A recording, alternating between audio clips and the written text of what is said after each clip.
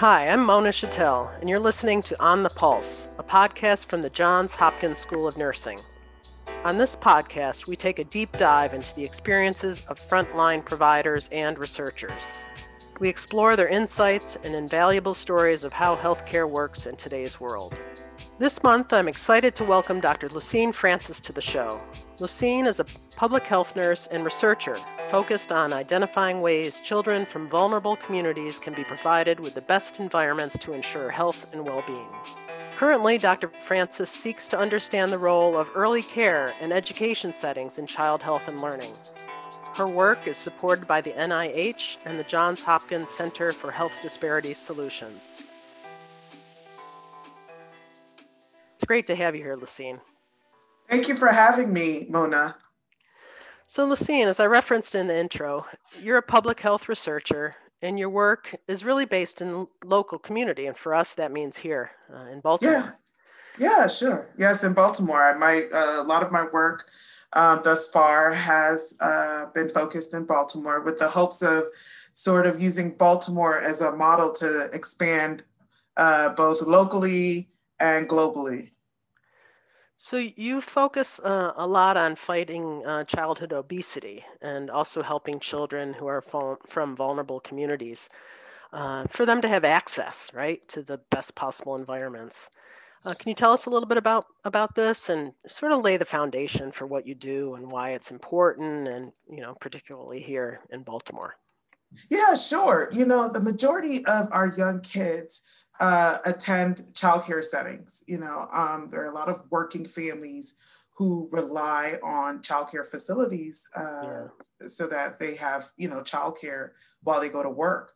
And so since they spend the majority of the working day in childcare facilities, I thought it would be best to focus on this setting and to make sure that the childcare environment cultivates a culture of health where children can learn and that they can thrive and experience health. So the way I address childhood obesity is through working with childcare providers, since they see the kids during the majority of the working day. Mm-hmm. Great.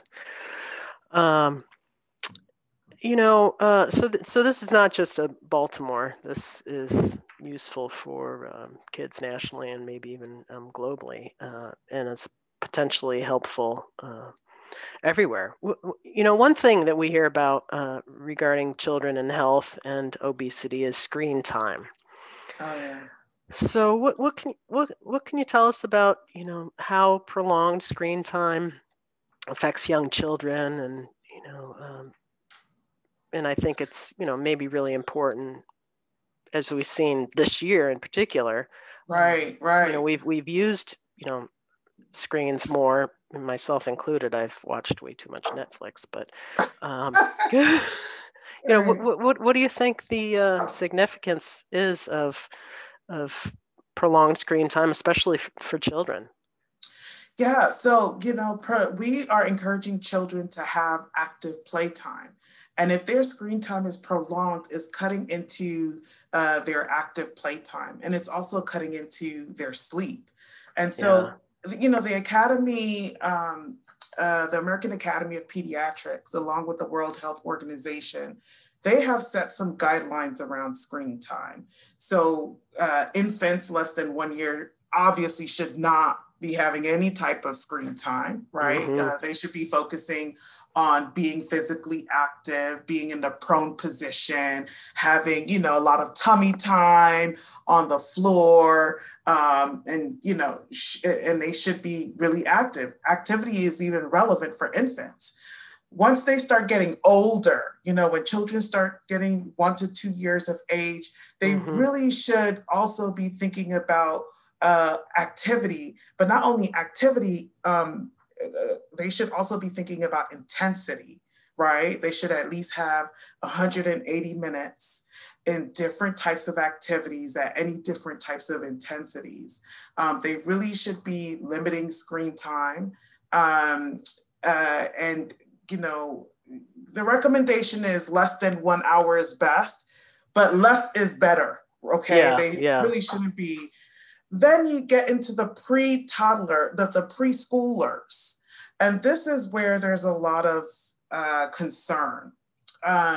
We see that they should still have active physical activity with different intensities, but the 3 to 4-year-olds are increasingly increasing their screen time, which is not good. They should have no more than 1 hour of screen time. And you have to remember, sometimes, parents, providers, they can't fully supervise children on the phones or on the screens. The children may be exposed to a whole host of alarming things like violence, sexual content, negative stereotypes, substance abuse, advertisement that's aimed to the children, sort of like showing them unhealthy foods and so forth. And then, having too much screen time lead to sleep problems, lower school readiness, weight problems, obesity, food issues, and what we call as adults FOMO.